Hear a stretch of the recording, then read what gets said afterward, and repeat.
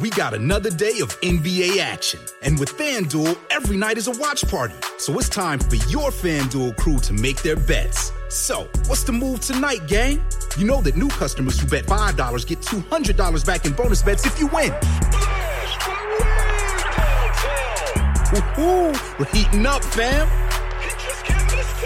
Bet all the stars with all your friends and make every moment more. Only on FanDuel. New customers bet $5, get $200 back in bonus bets if you win. Make every moment more with FanDuel. It goes down in the DM.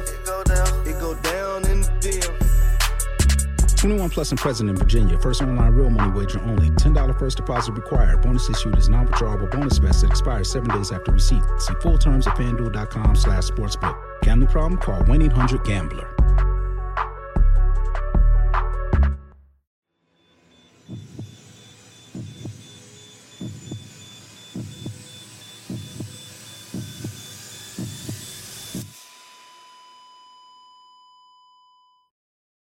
Our episodes deal with serious and often distressing incidents.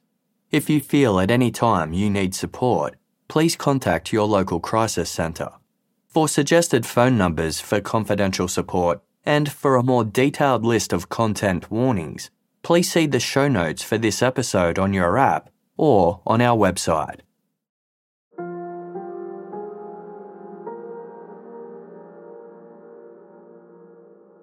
When the winning numbers of the Florida lottery were announced on Wednesday, October 25, 2006, the $3 million jackpot went unclaimed. This wasn't unusual. The odds of picking the 6 lucky numbers from a possible 69 was 1 in over 292 million. With no claimants, the Florida lottery jackpot rolled over, meaning it was added to the grand prize of the next draw. Once again, nobody won. Over the following 2 weeks, the jackpot rolled over 3 more times. By Wednesday, November 15, 2006, it had reached $30 million.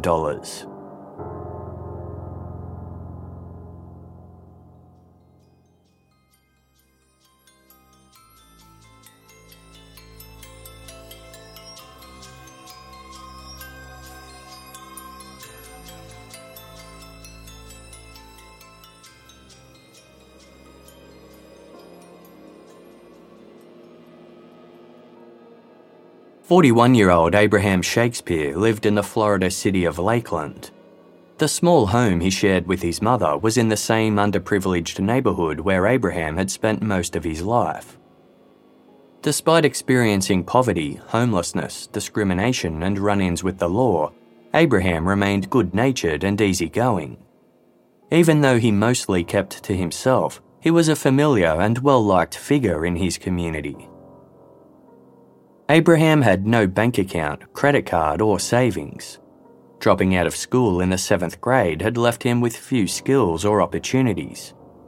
He was in a labour pool, a network of independent workers that could be hired on an as-needed basis for various jobs. The tall and slender African American took on any work available, from washing dishes and sweeping floors to collecting trash and loading trucks. Although he spent most of his time working, Abraham Shakespeare constantly scraped the breadline. In 2006, he was earning just $8 an hour as a truck driver's assistant for a food distribution company. Despite his best efforts, he'd fallen behind on paying child support for his 5-year-old son. In his rare moments of respite, Abraham would walk around Lake Hollingsworth in the city centre. He'd imagine owning one of the expensive houses that overlooked the water, only to reflect on his current circumstances with disappointment. On Wednesday, November 15, 2006, Abraham and a colleague named Michael Ford set out on a 230-mile route to deliver meat to fast food restaurants. Not long after leaving Lakeland, the pair stopped at a convenience store in the city of Frostproof. Michael headed inside to buy drinks and cigarettes, asking Abraham if he wanted a soda. Abraham instead told Michael to, quote, "Get me 2 Quick Picks." Quick Picks are a type of lottery ticket. The player's 6 numbers are randomly generated in a lottery terminal and added to their coupon. Compared to the more traditional method where a player personally selects each number, it's a fast and easy way to play the lottery. Michael Ford purchased 2 quick picks for Abraham, and Abraham paid him $2 of the $5 he currently had to his name. He gave the remaining $3 to a homeless man. The Florida Lotto was drawn that night. The numbers announced were 6, 12, 13, 34, 42, and 52. Abraham Shakespeare was stunned. He had just won $30 million.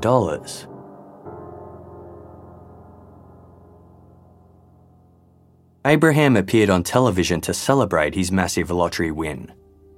He was his typical laid-back self, dressed in baggy pants and a white t-shirt with his dreadlocks tucked under his cap. Abraham was handed an oversized novelty check with $30 million printed on it in large, bold lettering. He had 2 options: receive the prize money in annual increments of $1.5 million over 20 years, or take an immediate lump sum minus 25% in taxes. Abraham chose the second option, as most lottery winners do, and walked away with $17 million. For Abraham, who'd only ever known poverty, that was more than enough. As he collected his winnings, he announced, "I don't have to struggle no more." Abraham immediately used his newfound wealth to resolve several debts, including the child support he owed. He also set up $1 million trust for his son. Although lottery winners are advised to seek the services of a financial advisor, Abraham didn't believe he needed one, saying, "I don't let material things run me. I'm on a tight budget." Despite being a multi-millionaire, Abraham continued to eat at his local Denny's diner, pick up pennies off the ground, and spend his days hanging out in his old neighbourhood. Abraham offered to buy his mother a new home, but she respectfully declined, so he paid off her existing house instead. He then established several philanthropic enterprises that centred on assisting those in need. Abraham rewarded himself with just a few splurges, including a new car, some clothes, and a Rolex watch that he bought at a discount from a pawn shop. His biggest indulgence was a $1 million home north of the city in an upscale gated community on Red Hawk Bend Drive. The spacious 2-story residence had 4 bedrooms and 4 bathrooms. It featured stainless steel appliances, granite counters, walk-in closets, fireplaces, a guest suite, and a double garage. French doors opened out to a private deck with a swimming pool and spa. It was exactly the type of home Abraham had dreamed of owning. Although Abraham's money didn't change him much, it changed everyone around him. As soon as news of his big win got out, friends and strangers alike began approaching him with stories of financial hardship. Described as a soft touch who thought with his heart, Abraham willingly helped them pay everything from bills to medical treatments and business startups. He lost count of how many people he helped, saying, "The Bible states it's better to give than to receive." In Abraham's eyes, most of these handouts were loans rather than gifts. Yet no one ever made any effort to pay him back. Questions about when Abraham's generosity would be repaid were met with excuses and complaints. Some people were upset to learn his money was given with strings attached. Conflict also arose in Abraham's family over the amount he shared with them. Rather than making him happy, Abraham said his lottery win had made him miserable. People constantly stopped him in the street and his cell phone rang non-stop. During a 30-minute catch-up with his younger brother, Abraham fielded 8 calls from people requesting cash. He even received a letter from a prison inmate asking for $1,000. While this request amused Abraham, he still sent the man $50. Abraham's sister said he was too sweet-natured to say no to anybody. And because of his limitless charity, Abraham never had any peace. Both exasperated by his instant celebrity and demoralised by everyone's demands, he began sleeping all day and cruising the quiet streets of Lakeland at night. Abraham also escaped by travelling. He went on a cruise to the Caribbean and took a few short trips to New York City, which he grew particularly fond of. He hoped the distance from his community would lessen the pressure, expectations, and hostilities thrust upon him. Michael Ford was bitter towards his former colleague, Abraham Shakespeare. Michael frequently visited the frost-proof convenience store where the winning lottery ticket was purchased. Without fail, he always bought 2 quick picks for himself. Michael asserted that Wednesday, November 16, 2006 was no different. Store records and CCTV footage confirmed that Michael had purchased 2 quick picks that day. Michael insisted that if he had purchased any for Abraham Shakespeare, then he would have had 4 tickets in total. According to Michael, he tucked the tickets into his wallet, which he kept in an overhead compartment inside his truck. Michael said he realised his lottery tickets were missing the following day. He assumed that he'd lost them until a supervisor informed him that Abraham won the jackpot. Michael confronted Abraham and accused him of stealing the tickets while he'd been left alone in the truck.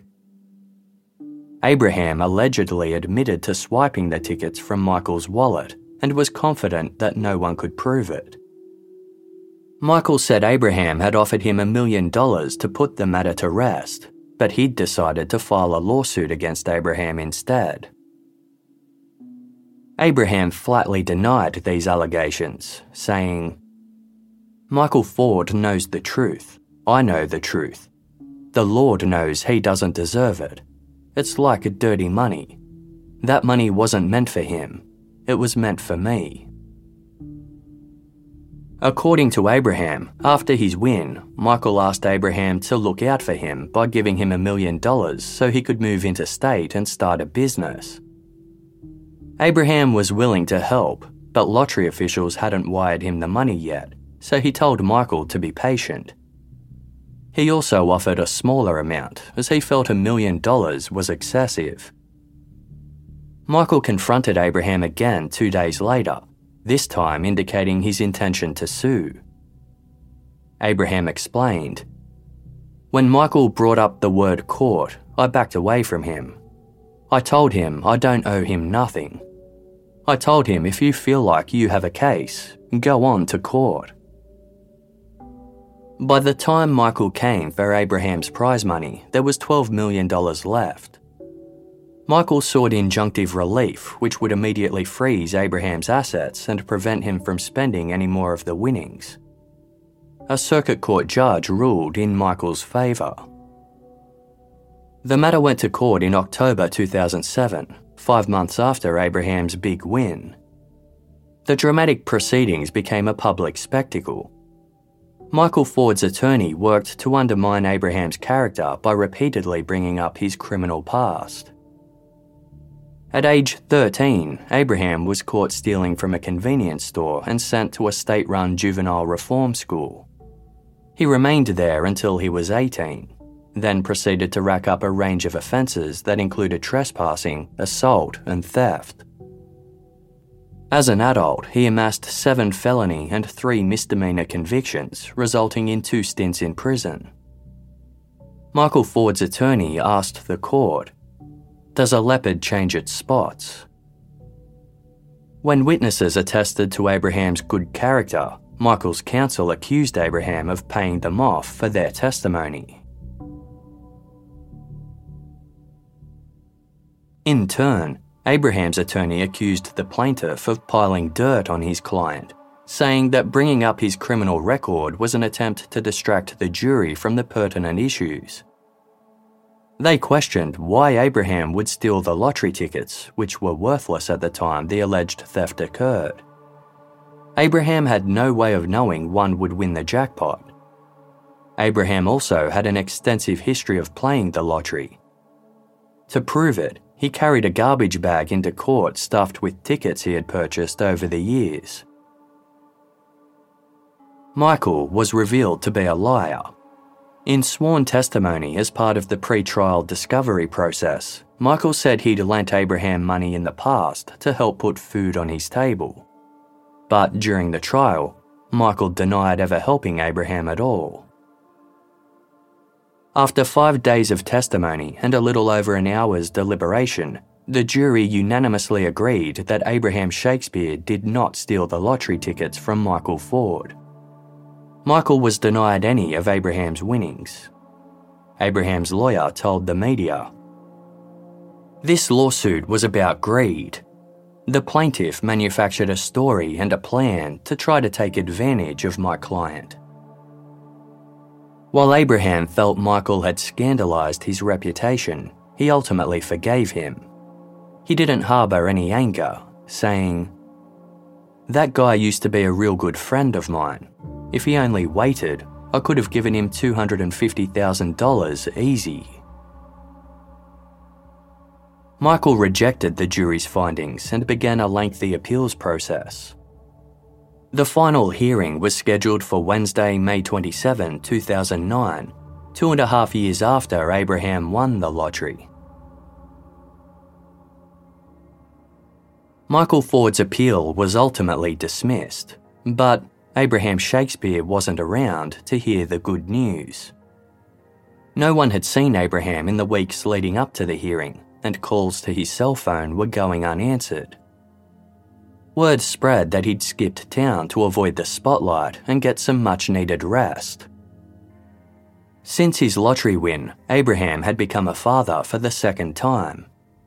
He'd separated from the baby's mother shortly after the birth, and the pair had been embroiled in hostile court proceedings ever since. There was gossip that the woman had intentionally become pregnant just to access Abraham's money. This fueled a belief that he'd fled to avoid paying child support. He also had an unpaid bill with the law firm that fought his civil suit. The rumour mill swung into overdrive. Some claimed Abraham was doing business or receiving medical treatment overseas. Others accused him of being on the run from police. Those who knew Abraham best denied these assertions. There were even rumours that he'd died of AIDS, despite some alleged sightings of him around Lakeland. Prior to winning the lottery, Abraham spent several days a week doing odd jobs at a barbershop owned by his longtime friend, Greg Smith. Greg saw firsthand the overwhelmingly negative impact that the win had on Abraham. His sunny disposition faded, and he often told Greg, "I wish I could go back to my old self." Greg had been struggling to stay on top of his mortgage repayments, but he'd kept this from Abraham as he didn't want to be seen as another moocher. One day, Abraham spotted banking documents at Greg's barbershop. Realising his friend was in trouble, he paid off Greg's $63,000 mortgage. Greg agreed to give Abraham $500 a month until the debt was repaid. When Abraham abruptly left Lakeland and stopped answering his phone, Greg sent him a text message that read, "Call me, it's important."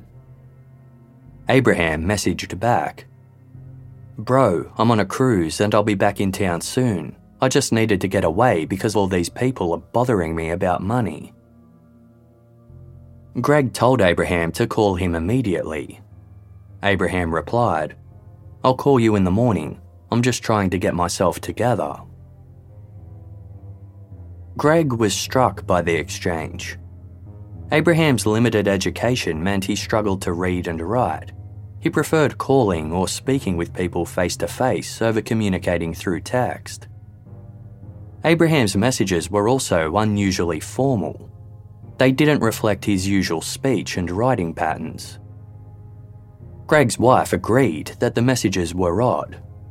She sent Abraham a text asking him to come home. He replied, "I'll be home soon and I'll call you when I get back." Days passed, but Abraham didn't call. Abraham was a doting father who typically called his eldest son twice a week. These calls also stopped and were replaced by text messages. He sent one acquaintance upwards of 60 texts, but still made no calls. In his messages, Abraham assured everyone that he was fine and okay. During one exchange, he was uncharacteristically belligerent, referring to himself as a grown-ass man who would return to Lakeland when he was ready. Increasingly suspicious, one of Abraham's associates texted a question that only he could answer. There was no response. A few people tried to report Abraham missing, but were dismissed because they weren't family.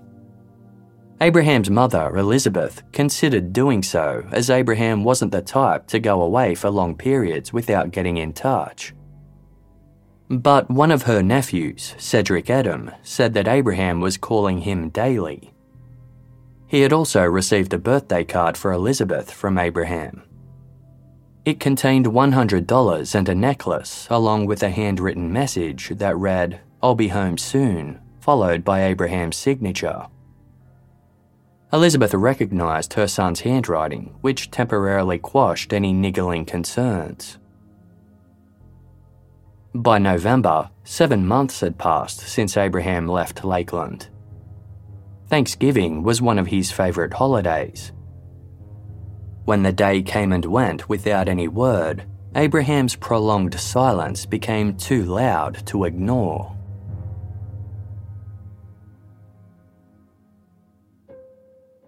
Abraham Shakespeare was officially reported missing. Finding him wasn't going to be easy. Abraham was accustomed to living a transient lifestyle. At the time he left Lakeland, Abraham was dating a woman named Courtney Daniels. Courtney told police the last time she'd seen Abraham was the first week of April. He'd dropped her at a bus station so she could visit a friend interstate. That night, the couple spoke on the phone for hours, but after that, Courtney never heard another word. She soon learned of a rumour that Abraham had left Florida with another woman. When she returned to Abraham's house to pack up her things, all of his belongings were still there. After winning the lottery, Abraham grew tired of all the paperwork and meetings related to his finances. He'd sought help from a friend of 15 years, Judy Hagens, who assumed the unofficial role of his assistant. Abraham eventually designated Judy as his power of attorney. This meant she had control over all of his financial decisions and could handle his affairs whenever he went away. Others viewed this decision as absurd. Judy had no business or legal qualifications and was viewed by some as a party girl. Regardless, Abraham signed the papers in early April of 2009, shortly before he disappeared. Judy told police she hadn't seen him since. Abraham had been scheduled to appear in court in August for a child support enforcement action, but never showed up. His attorney, Howard Stitzel, told the court that Abraham was out of the country receiving medical treatment for an undisclosed illness. When questioned by police, Howard said the last time he'd spoken to Abraham on the phone was in October, almost 6 months since he'd last been seen in Florida. He was reluctant to divulge the specifics due to attorney-client privilege, but was absolutely certain it was Abraham he'd spoken to as he was familiar with his voice. Abraham hadn't sounded distressed, and there had been no follow-ups. Due to the conflicting rumours regarding his whereabouts, police weren't sure what to make of Abraham Shakespeare's disappearance. They accepted the possibility that he was simply lying low to avoid the struggles he'd faced since winning the lottery.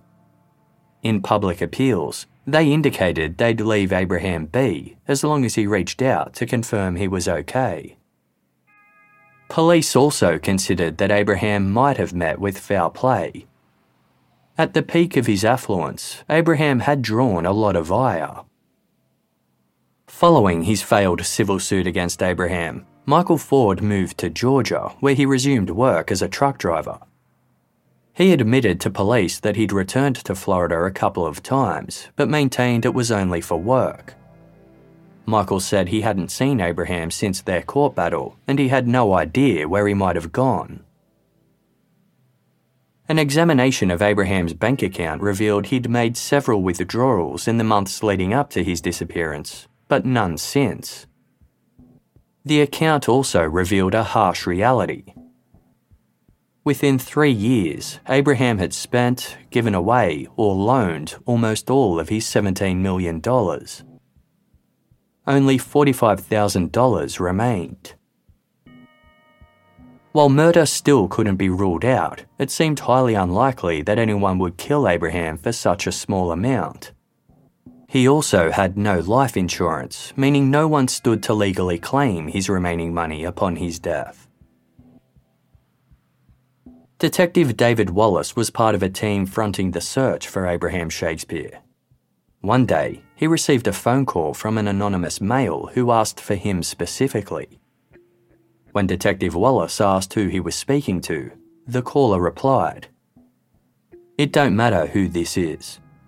I'm down here in Miami and just want to let you know I saw Abraham Shakespeare in a damn strip club. He reached in his pocket for something and his ID fell out, and I saw it was him." Detective Wallace asked, when? But the caller abruptly hung up. The call puzzled Detective Wallace. It wasn't traceable, so he couldn't verify it.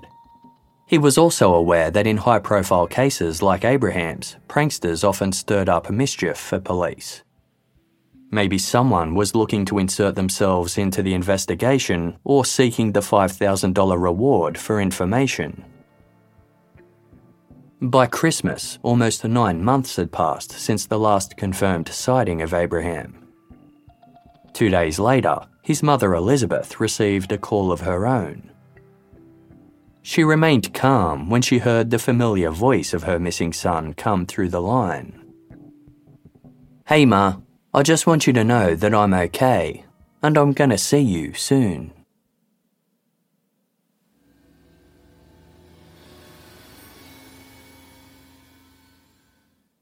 Case File will be back shortly. Thank you for supporting us by listening to this episode's sponsors. This episode is brought to you by the Inspire Collection by Kalia. Ladies, your workouts are about to get an upgrade. The new Inspire leggings by Kalia are exactly what you want when it comes to activewear. It's their most versatile collection yet. They look good, feel good, and stay put. Using Lycra adaptive fiber, it compresses and molds to the body like a second skin. And it's unbelievably stretchy, so you can move however you want. Shop the Inspire Collection by Kalia now, exclusively at Dick's Sporting Goods. Hey, it's Kaylee Cuoco for Priceline. Ready to go to your happy place for a happy price? Well, why didn't you say so? Just download the Priceline app right now and save up to 60% on hotels. So whether it's Cousin Kevin's Kazoo Concert in Kansas City, go Kevin, or Becky's Bachelorette Bash in Bermuda, you never have to miss a trip ever again. So download the Priceline app today. Your savings are waiting. Go to your happy place for a happy price. Go to your happy price, Priceline. Thank you for listening to this episode's ads. By supporting our sponsors, you support Casefile to continue to deliver quality content.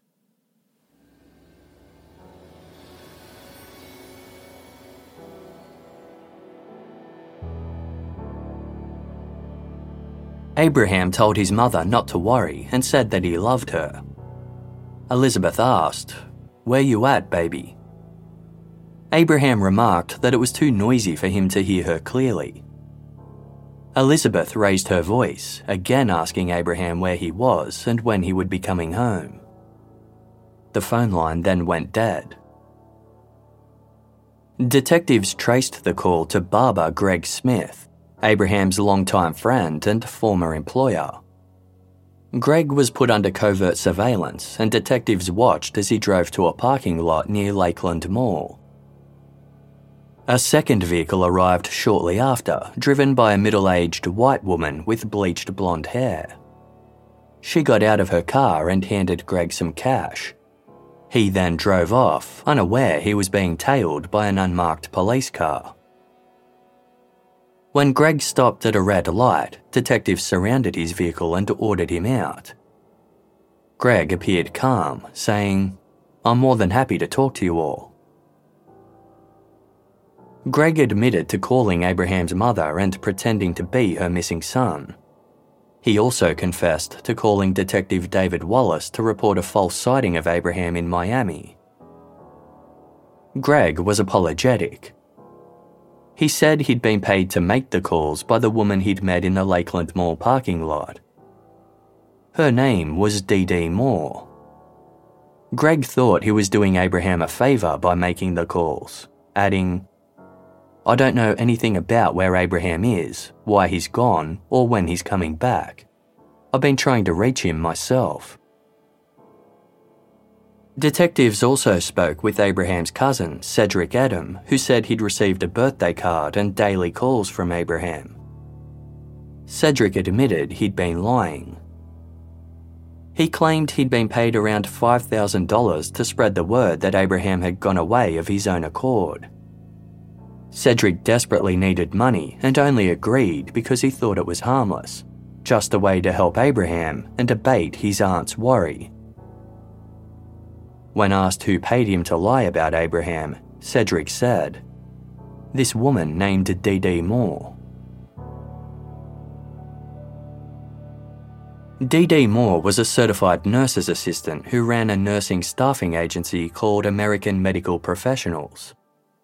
In 2008, she attended a small business conference in Florida where she observed a panel discussion featuring a real estate agent. The agent spoke of having once sold a house to a lottery winner named Abraham Shakespeare. He had changed the way she viewed wealth, specifically that money does not equal happiness. After hearing Abraham's story, Dee Moore was inspired to write about him for a magazine article. In October 2008, she arranged to meet Abraham. By this point, his $17 million had been whittled down significantly. He had a little over $1 million left, along with just $3 million worth of assets. Dee quickly realised that his rags to riches story was in fact a riches to rags one. She witnessed firsthand the endless pestering Abraham endured from those seeking what little money he had left. He was downtrodden and distrustful. When Dee pitched her article idea, in which she intended to highlight Abraham's generosity and kindness, he became noticeably upbeat. Dee filmed a candid interview with Abraham as he watched a live feed from the various security cameras positioned around his home. Dee asked if he ever got tired of people asking him for money. Abraham replied, "I've been tired. They don't take no for an answer, so I just let them keep on keeping on asking." In time, Abraham confided in Dee about his dire financial straits. He'd followed poor advice and failed to invest his money wisely. Dee felt sorry for him. She offered to protect Abraham from being taken advantage of any further. Although she was shy and meek, she pursued those who had borrowed money from Abraham and ensured they made repayments. She also organised for Judy Hagens to have power of attorney over Abraham's remaining money. This meant anyone who wanted funds would have to go through Judy. Abraham had been moving his money from bank to bank on a whim. Dee advised him to secure his leftover money in a single Bank of America account under his own name. Dee, Abraham and Judy got together periodically to discuss Abraham's finances, with Dee keeping record of the meetings for the bank. She was dismayed to learn that Abraham was using his money for what she had noted as criminal activity. He was removed as an authorised signer of his account, leaving just Dee and Judy with access. They became a buffer between Abraham and any unwise financial decisions. Dee Dee also helped manage all of Abraham's assets, including his property. Dee Dee encouraged Abraham to start living his life. In their recorded interview, she asked where he would like to go. He responded, "It don't matter to me. I'm not a picky person." Dee Dee offered suggestions. California, a foreign country. Seemingly irritated by Dee Dee's prying, Abraham motioned for her to turn off the camera. "Are you going to miss your home?" Dee Dee asked. Abraham responded, "Yep, but life goes on."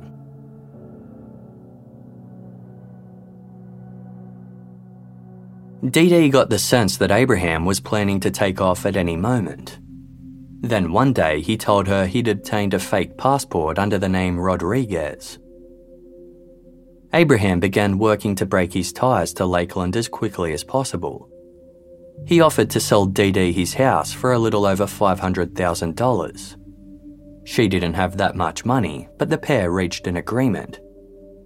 Dee Dee could live in the house and make small purchases for Abraham, such as flights or cruise tickets, as a gradual means of paying off the debt.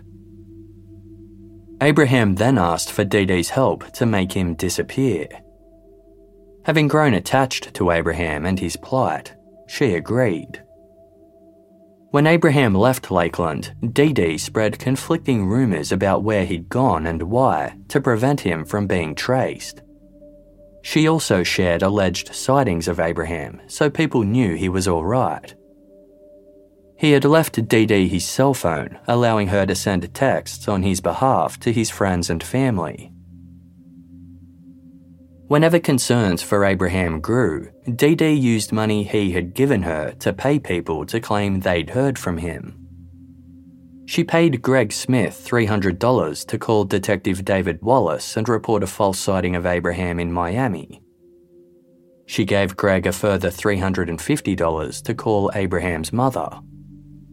She'd even broken attorney-client privilege by staging a call to Abraham's attorney in October. Abraham had told her, "You handle all the business. I got to go." When approached by detectives, Dee Dee became emotional as she divulged what she'd done. She claimed not to know where Abraham was, but maintained that the two had met up and spoken since he fell off the grid in April 2009. Dee Dee said she'd initially been under the impression that she was simply keeping things in order until Abraham came home.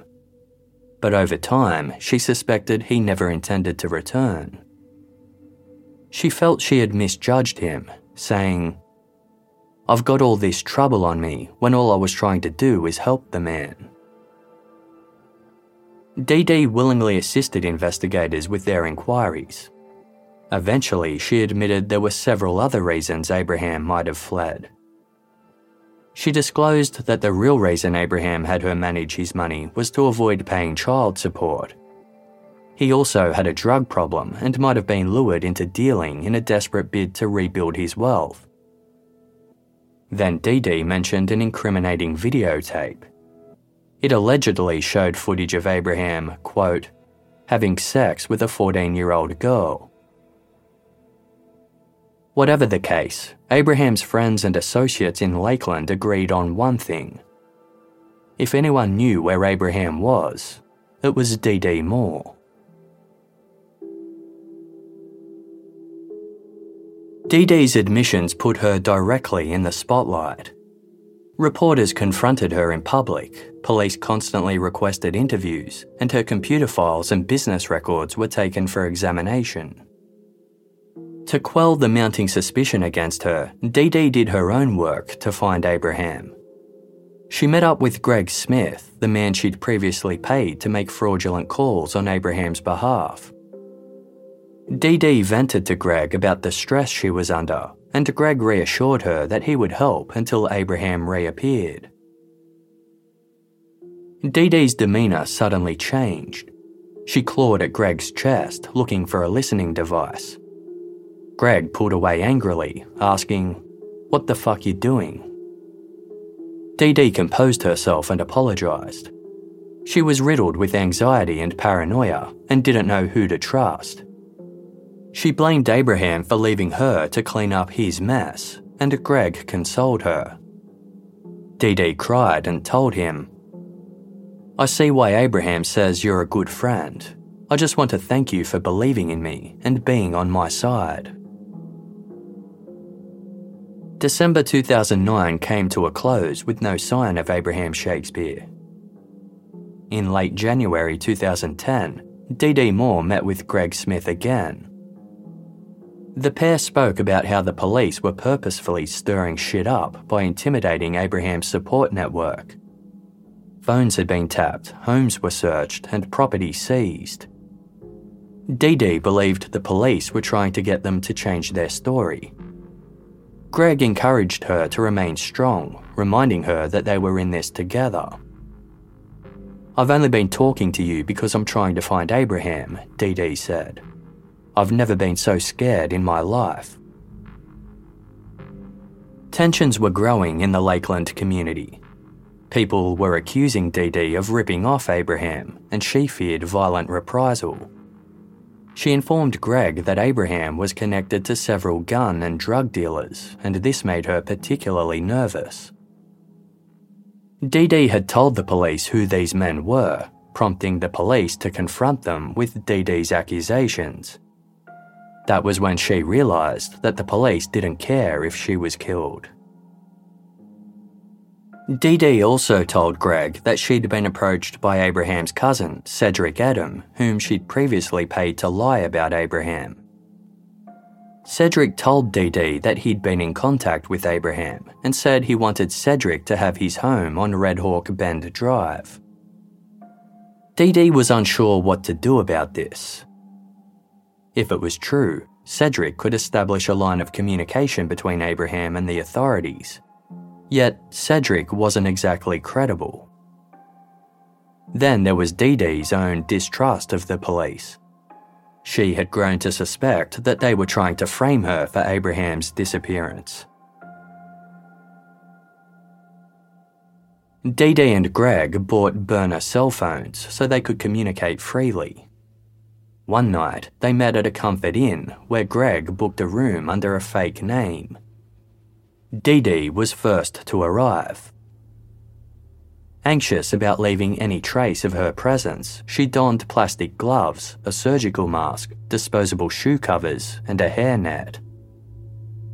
When Greg showed up, he put on the same protective outfit.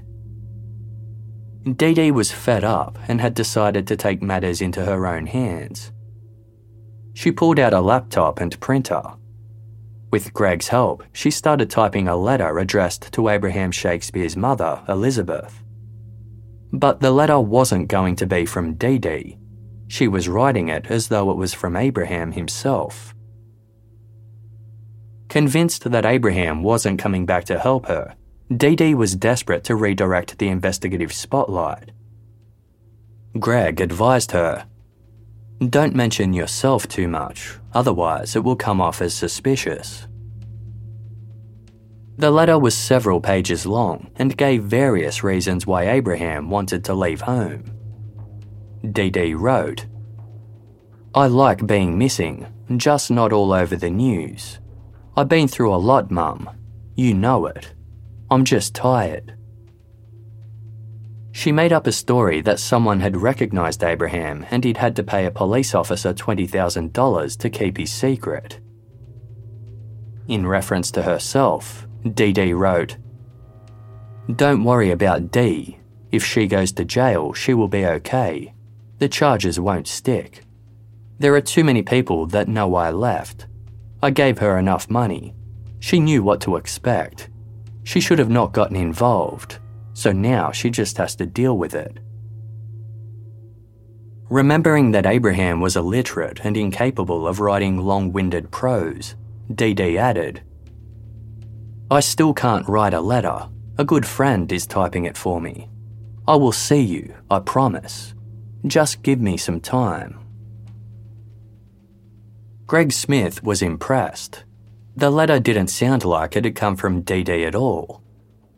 They printed it off and slid it into an envelope. The pair wiped the room down with towels. Then they drove to Abraham's mother's home, where Greg placed the letter in her mailbox.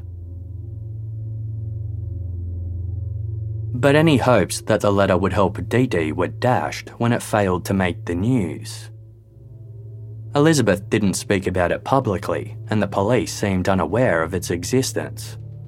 Instead, investigators upped the reward for information to $10,000, with the promise that any tipsters wouldn't have to testify in future court proceedings. The county sheriff announced, "None of the circumstances and none of the investigation we've completed up to this point leads us to believe Abraham Shakespeare is still alive." They officially named Dee Dee Moore as a person of interest. Dee Dee was distraught. Had Elizabeth kept the letter to herself? Or were the police just keeping it on the down low? Dee Dee called Greg Smith for guidance, expressing her devastation that police feared Abraham was dead and that she was being viewed as a suspect. "Fuck all that," Greg told her. "They don't have a body." Dee Dee brushed his reassurances aside, saying, "Yeah, but that doesn't seem to matter to these assholes. They're just trying to pin something on me and I haven't done anything to the man. I would never, ever do anything to hurt another human being. All I have ever done is try to help Abraham." Hours later, Greg agreed to meet Dee Dee at a service station in Plant City, 10 miles west of Lakeland. As soon as Greg pulled up, a visibly overjoyed Dee Dee rushed over to his car, yelling, "Abraham's back!"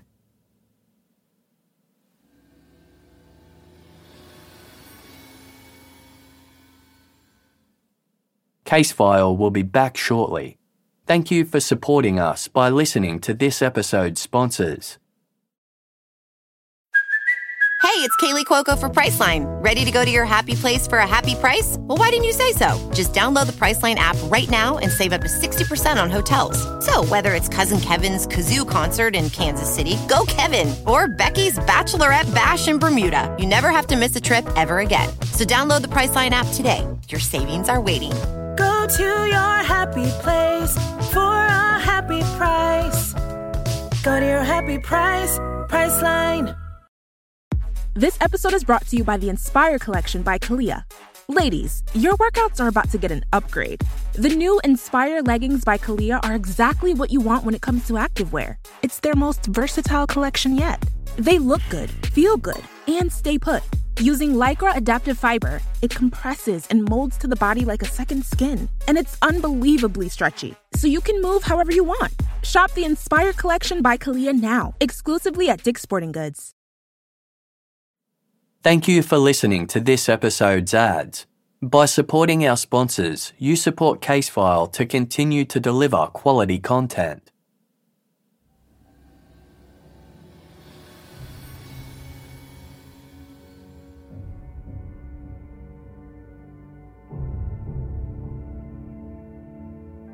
Dee Dee could barely contain her excitement. Someone had called her to report seeing Abraham at a home near Walden Lake. Dee Dee had gone to the location herself and spotted a car with a figure inside. She was certain it was Abraham. Greg was floored. He and Dee Dee went to the location, but the car was no longer there. Regardless, Dee Dee was relieved. Soon, other alleged sightings of Abraham began to spread, but to Dee Dee's disappointment, none of them made the news. Greg tried to reassure her that the media were probably just being cautious given the case was riddled with rumours. Deflated, Dee Dee told Greg, "The police don't care. They just want to make me the fall guy for Abraham not being around." Greg replied, "Well, you need your own fall guy. You need somebody who will take this case for you, take the rap." He suggested Dee Dee find someone who was about to serve a long prison sentence and cut a deal with them. "What deal you cut is between you and him," Greg continued. I'm just saying there are people who will do this for you and get the heat off us." Dee Dee was excited by Greg's proposition. She asked if he had anyone in mind. Greg said he had a cousin named Mike Smith who was about to serve 25 years on drug charges. Dee Dee tearfully embraced Greg, grateful that he was still supporting her. He was, in her eyes, an exceptional person. Greg reiterated that he had been with Dee Dee since the beginning and would remain with her for the whole way. The pair approached Mike Smith with their proposal. In exchange for $50,000, Mike would tell police that Abraham owed him money for a cannabis deal. Because Dee Dee had been overseeing Abraham's money, she would say that Abraham requested the funds from her, but she refused. A confrontation eventually ensued between the two men, and Abraham pulled out a gun, prompting Mike to shoot him in self-defense. Mike Smith agreed to become Dee Dee and Greg's fall guy. The money would provide security for his family, and given he was going to prison anyway, he felt he had nothing to lose.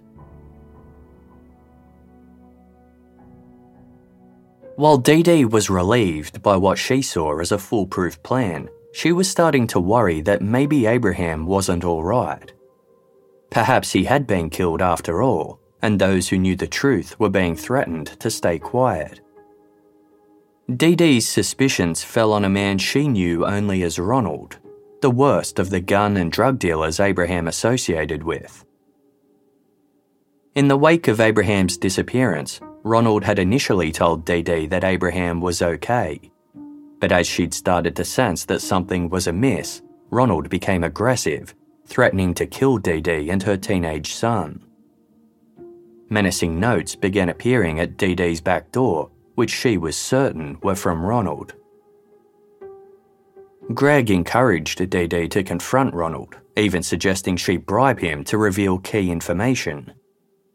Dee Dee considered it, but was more tempted by Mike Smith being willing to take the rap for Abraham's murder. This would take the heat off Dee Dee entirely. The only problem was that Mike had made a specific request. He needed a body. No one would take his story seriously without one, and it would remove any doubt that Abraham was still alive. Because they didn't have a body, Dee Dee hoped a murder weapon would suffice. They could plant Mike's fingerprints on a gun and then have Mike direct people to the weapon. She even had one they could use, a .38 caliber Smith & Wesson revolver. Although it was registered in Dee Dee's name, Mike could say that he'd stolen it from her house, or she could say that she'd sold it to Abraham. Better still, they could remove the weapon's serial number to prevent it being traced altogether. Mike was reluctant to go through with the plan without a body.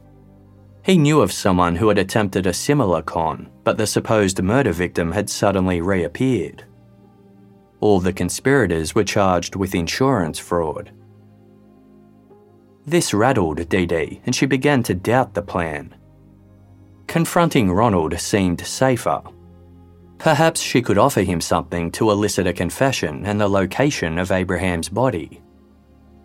Greg ordered Dee Dee to call Ronald and find out everything they needed to know. The next time Greg and Dee Dee met, she had an update. She'd gotten in contact with Ronald and he'd told her everything. Abraham had indeed run afoul of the drug dealers and was killed as a result. Ronald had intended to set Dee Dee up for the crime and admitted that he'd buried Abraham's body on her property in Plant City. Dee Dee and Greg made a plan. Under the cover of darkness, Greg and Mike would dig up Abraham's body. Dee Dee would stay at Abraham's Lakeland home with her family, establishing her alibi. She suggested that Abraham's body be taken out to the countryside and burnt. She gave Greg her revolver to prepare it for Mike's confession before making a final revelation. Abraham was rumoured to have been in possession of $67,000 when he was killed. She told Greg and Mike to search for it, In the early afternoon of Monday, January 25, 2010, Greg arrived at Dee Dee's house on the regional outskirts of Plant City. She supplied him with digging implements and cleaning products before leading him to a 30 by 30 foot concrete slab in her backyard. She pinpointed a specific spot, saying, "That's where you should dig, right under there, maybe 6 feet down." Later that night, Dee Dee was in Lakeland as planned when she received a call from Greg. He thundered down the line, "What the fuck are you doing?" He'd arrived at Dee Dee's to commence the dig, only to find a large police presence already there. Greg and Mike backed away to a secluded spot and called Dee Dee, accusing her of setting them up. "I swear to you, Greg," she told him, "I don't know nothing about this." Greg demanded to meet up. Dee Dee was reluctant as it would blow her alibi, but Greg was furious. They needed a plan B and they needed it now.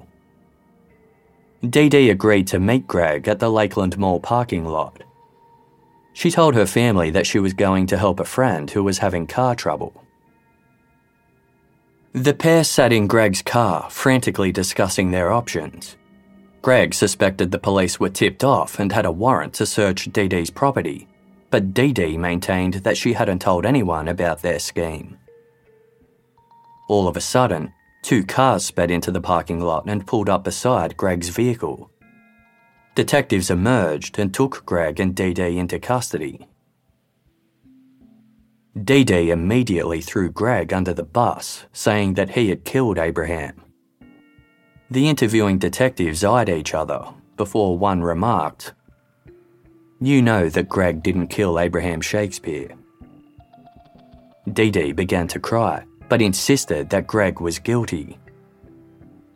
Then she was given news that left her speechless. "Greg Smith is working with us."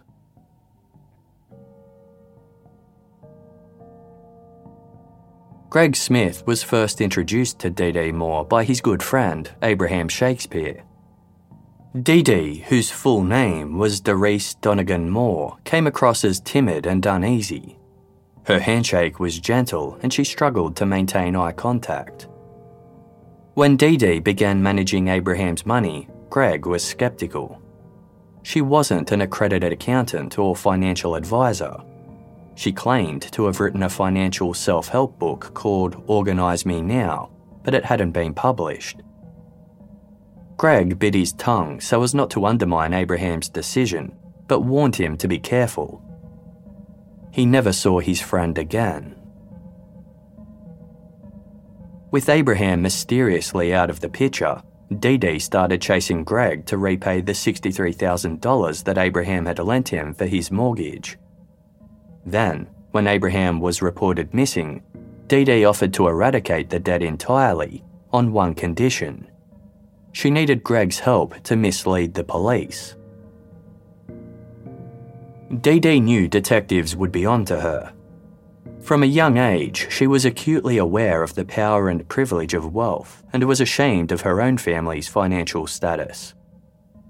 In her teens, she made her parents drop her off away from her friends so they wouldn't see their cheap old car. She sought luxuries her parents couldn't afford, like expensive clothing, cars, and jewelry. At age 22, Dee Dee was involved in a head-on collision. The 2 occupants in the other vehicle were killed, but Dee Dee made a full recovery. Afterwards, Dee Dee's mother noticed an erratic shift in her daughter's behaviour that left her wondering if Dee Dee had an undetected brain injury. Her job as a nursing assistant suited her seemingly kind and patient personality, but it didn't pay well. Still fixated on money, Dee Dee established a moderately successful side business selling prepaid cell phones and calling plans. Colleagues recalled Dee Dee's natural acumen for business, but it was soon revealed that she had skimmed $60,000 off the payroll. Dee Dee's money woes continued. She was caught shoplifting and arrested for writing a bad check. She failed to make her car repayments and was evicted for failing to pay rent. By mid-2001, she owed upwards of $50,000. Not long after this, Dee Dee was discovered in Waimama, 40 miles south from her home in Plant City. She was dishevelled and distraught, with her wrists bound with duct tape. Dee Dee told police that 3 clean-cut, tattooed Hispanic men had carjacked her at gunpoint. They'd abducted and raped her, then thrown her in a ditch before taking off in her car. A tip-off led to the discovery of Dee Dee's car in a garage 30 miles north in Pasco County, and to the complete unravelling of her story. Dee Dee had paid an accomplice to help stage the attack so she could claim insurance on her stolen car. She was convicted of insurance fraud and falsely reporting a crime and given a year's probation. Years later, in 2006, Dee Dee was accused of stealing $60,000 that was given to her to start a new business. The case was closed due to a lack of evidence. After this, Dee Dee faced 2 civil lawsuits for unpaid services. Fronting her new venture, American Medical Professionals, she attended the small business conference that ultimately led her to Abraham Shakespeare. Within 90 days of the pair meeting, Dee Dee Moore virtually had complete control of Abraham's money. Investigators discovered that the final withdrawals from Abraham's bank account, as well as his assets, were transferred to the business account of American Medical Professionals. Around this time, Dee Dee made large withdrawals from this account, purchasing jewellery and several high-end cars, as well as paying for restaurant meals and travel. While Dee Dee was seemingly helping Abraham reclaim money he'd loaned to others, the repayments actually went straight to her. Dee Dee claimed to have bought Abraham's mansion home from him, but there was no documentation to prove it. When detectives confronted her with this discrepancy and many others, Dee Dee altered her story with even more outlandish explanations. Some were willing to believe that Dee Dee's dealings with Abraham were just unscrupulous coincidences and that he was indeed in hiding. Others were certain he had met with foul play, but there wasn't sufficient evidence to support an arrest. Everything pertaining to Dee Dee Moore had been searched. Aside from her efforts to claim Abraham's last $1 million, not a single thing was found to indicate that she had physically harmed him. It wasn't until detectives interviewed Greg Smith and learnt he was in cahoots with Dee Dee that they formulated a plan. "We think Dee Dee Moore does know something," they told Greg, "and we need someone to help us get that information out of her." Greg was then asked to become a confidential informant. It wasn't a decision Greg made lightly, but he harboured his own suspicions about Dee Dee. He spoke to Judy Hagens, the other person involved in overseeing Abraham's finances. Judy recalled a time when Dee Dee called her in a panic. Abraham was heading to the bank and Dee Dee needed Judy to stall him. "He can't go to the bank," Dee Dee told her. Abraham once confided in Judy, "Now you know that white woman got me money. She can do anything to me." Greg had a gut feeling Abraham was dead. He told Detective Wallace, "I'm in. Whatever I got to do, I'm all in." During their initial meeting, Dee Dee launched herself at Greg, suspecting he was wearing a wire. He was able to reassure her. They met multiple times over the following weeks. All the while, Greg covertly recorded their conversations. Dee Dee spouted off unbelievable stories non-stop, barely giving Greg a moment's silence. One minute she was sobbing in his arms, the next she'd snap to a composed state and rattle on about a different subject. She seemed to lose herself in her convoluted lies and made up a dangerous drug dealer named Ronald to implicate in Abraham's disappearance. Later, she talked about Ronald as if he were a real person. Greg was disturbed. Still, he went along with whatever strange plot Dee Dee devised to hinder the investigation, all the while hoping she'd reveal what really happened to Abraham. When she wrote a bizarre, rambling letter to Abraham's mother as Abraham, Greg felt it was completely unconvincing, but told her otherwise. After the pair dropped it off in the mailbox, detectives swooped in and took it as evidence. Greg endured a lot in his role as an informant. His local community saw him spending time with Dee Dee, and rumours spread. Many suspected the pair had conspired together to get rid of Abraham. It was far from the truth, but Greg couldn't defend himself, lest he ruin everything he was working for. He couldn't let Dee Dee get away with it. When she started talking about Abraham being dead, the operation kicked up a notch. An undercover police officer was brought in to play Mike Smith, Greg's prison-bound cousin. Using Mike as a fall guy, Greg extracted more compelling evidence from Dee Dee, specifically where they would find Abraham's body. The realization that Abraham had been murdered was heartbreaking for Greg, but he had succeeded in locating his friend. After learning that Greg Smith was a police informant, Dee Dee Moore took a long, deep breath. She then implicated Mike Smith. Learning that he was an undercover detective, she burst into tears and began a long rant blaming drug dealer Ronald for shooting Abraham with her gun. It was no use.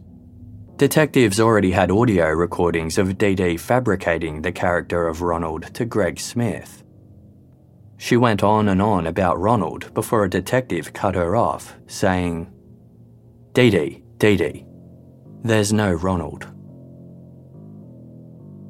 She tensed up before telling a new story about a drug deal gone wrong. Dee Dee claimed someone held a gun to her head and she'd passed out from fear. She came to, only to witness Abraham being fatally shot. The detectives asked who the shooter was, but Dee Dee stuttered, saying she couldn't remember. One detective remarked, "You can't tell us because it's you, and you're scared." Dee Dee's ex-husband revealed that he'd delivered a backhoe to her Plant City home in April 2009. He used it to help Dee Dee dig a large hole as she wanted to burn and bury some remodelling debris. She asked him to return hours later to fill the hole with dirt. A cement contractor poured the slab in Dee Dee's backyard that same month. She told him she wanted a solid slab to park her vehicles on. Eventually, Dee Dee would admit that Abraham's body was buried under the concrete slab in her backyard. Following 2 days of excavation work, Abraham Shakespeare's remains were uncovered 6 feet below the slab, 9 months after he'd disappeared. He'd sustained 2 .38 caliber gunshots to the chest, but the bullets were too deteriorated to be compared to Dee Dee's revolver. She continued to give other explanations for Abraham's murder, each more outlandish than the last. She implicated everyone from Abraham's cousin Cedric Adam to his attorney Howard Stitzel. At one point, Dee Dee claimed she and Abraham had fought over money and he'd gripped her throat. As she started to lose consciousness, someone shot Abraham, but she didn't see who. She conceded that it could have been her, but if it was in self-defense. Just when detectives thought they'd heard it all, Dee Dee said her 14-year-old son was responsible. She then tried to convince her ailing, elderly father to confess to the murder. In the eyes of detectives, it was clear that Dee Dee was a habitual and shameless liar. They described her as a professional con artist, a devil in disguise. Dee Dee Moore was charged with the first-degree murder of Abraham Shakespeare. Dee Dee's trial commenced in November 2012, 6 years after Abraham Shakespeare won the lottery. The prosecution posited that Dee Dee had fanned Abraham's fears of losing his remaining wealth by exaggerating the amount he'd lose to paying child support. Up until that point, Abraham was a good father. Then Dee Dee filled his head with lies about infidelity and the possibility that his youngest child wasn't even his. Abraham took Dee Dee's word that she'd protect his money if he granted her access to it. When he realised he was being scammed, a confrontation ensued. Dee Dee shot Abraham with her revolver before burying his body in her backyard. She then went about creating conflicting rumours and false sightings to hinder the search for Abraham. There was no shortage of witnesses testifying against Dee Dee, including the star witness, Greg Smith, whose covert recordings were played. During court, Dee Dee often broke down in tears, bringing proceedings to a halt. She kept winking, smiling, and gesturing to the jury. On one occasion, she apparently went into anaphylactic shock.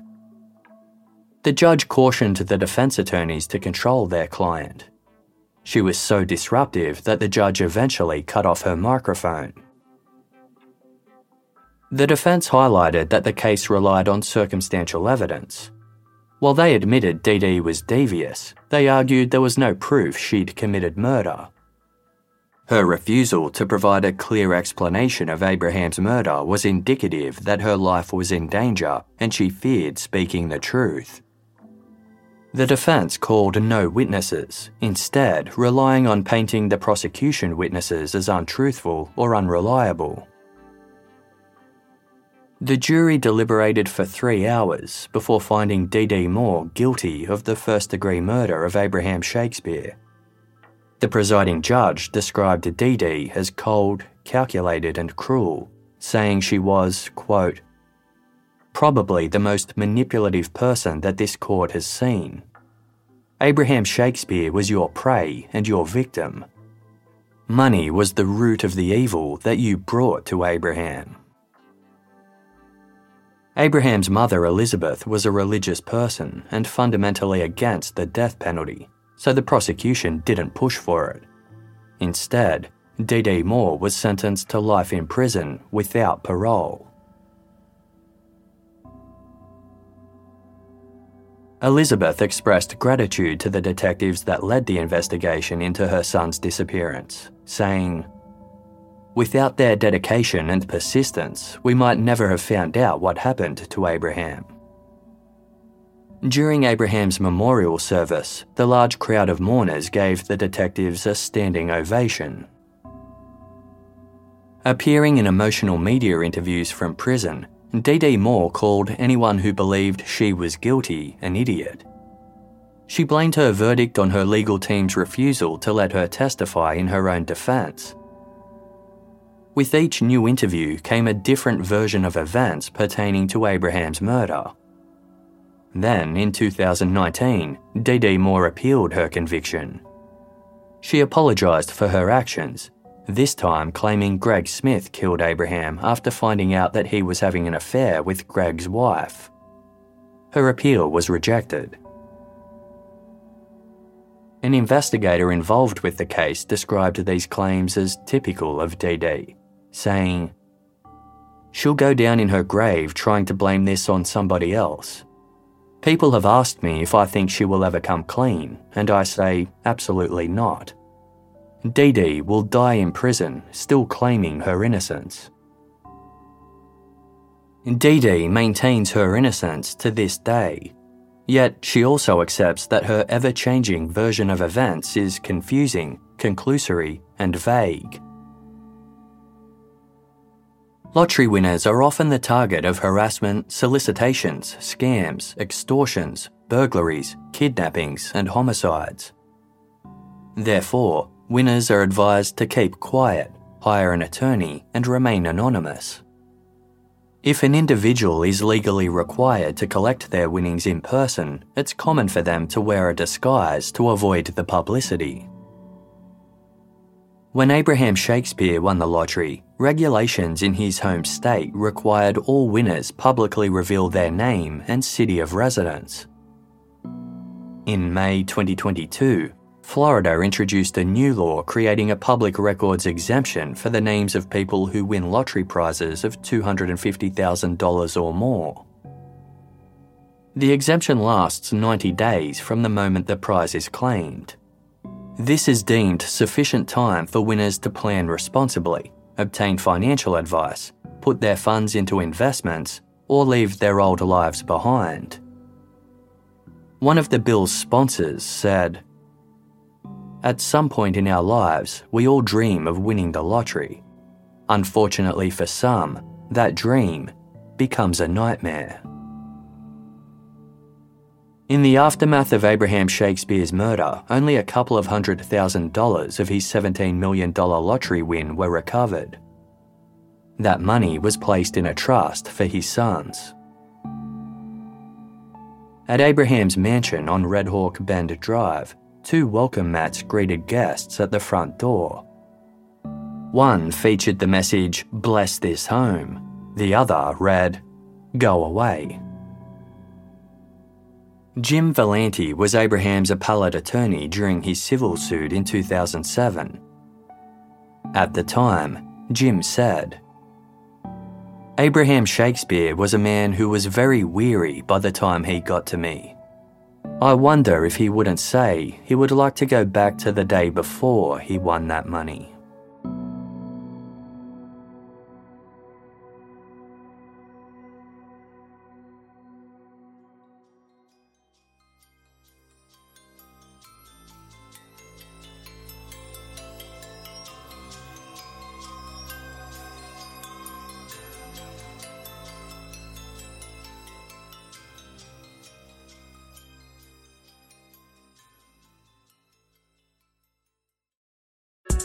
We got another day of NBA action. And with FanDuel, every night is a watch party. So it's time for your FanDuel crew to make their bets. So, what's the move tonight, gang?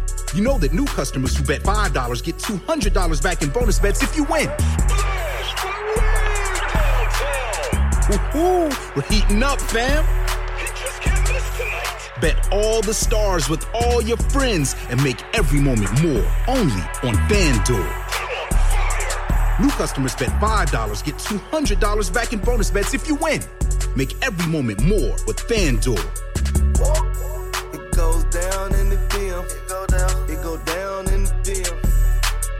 21 plus and present in Virginia. First online real money wager only. $10 first deposit required. Bonus issued as non-withdrawable bonus bets that expires 7 days after receipt. See full terms at FanDuel.com/sportsbook. Gambling problem? Call 1-800-GAMBLER. This episode is brought to you by the Inspire Collection by Kalia. Ladies, your workouts are about to get an upgrade. The new Inspire leggings by Kalia are exactly what you want when it comes to activewear. It's their most versatile collection yet. They look good, feel good, and stay put. Using Lycra adaptive fiber, it compresses and molds to the body like a second skin. And it's unbelievably stretchy, so you can move however you want. Shop the Inspire Collection by Kalia now, exclusively at Dick's Sporting Goods. Hey, it's Kaylee Cuoco for Priceline. Ready to go to your happy place for a happy price? Well, why didn't you say so? Just download the Priceline app right now and save up to 60% on hotels. So whether it's Cousin Kevin's Kazoo Concert in Kansas City, go Kevin, or Becky's Bachelorette Bash in Bermuda, you never have to miss a trip ever again. So download the Priceline app today. Your savings are waiting. Go to your happy place for a happy price. Go to your happy price, Priceline.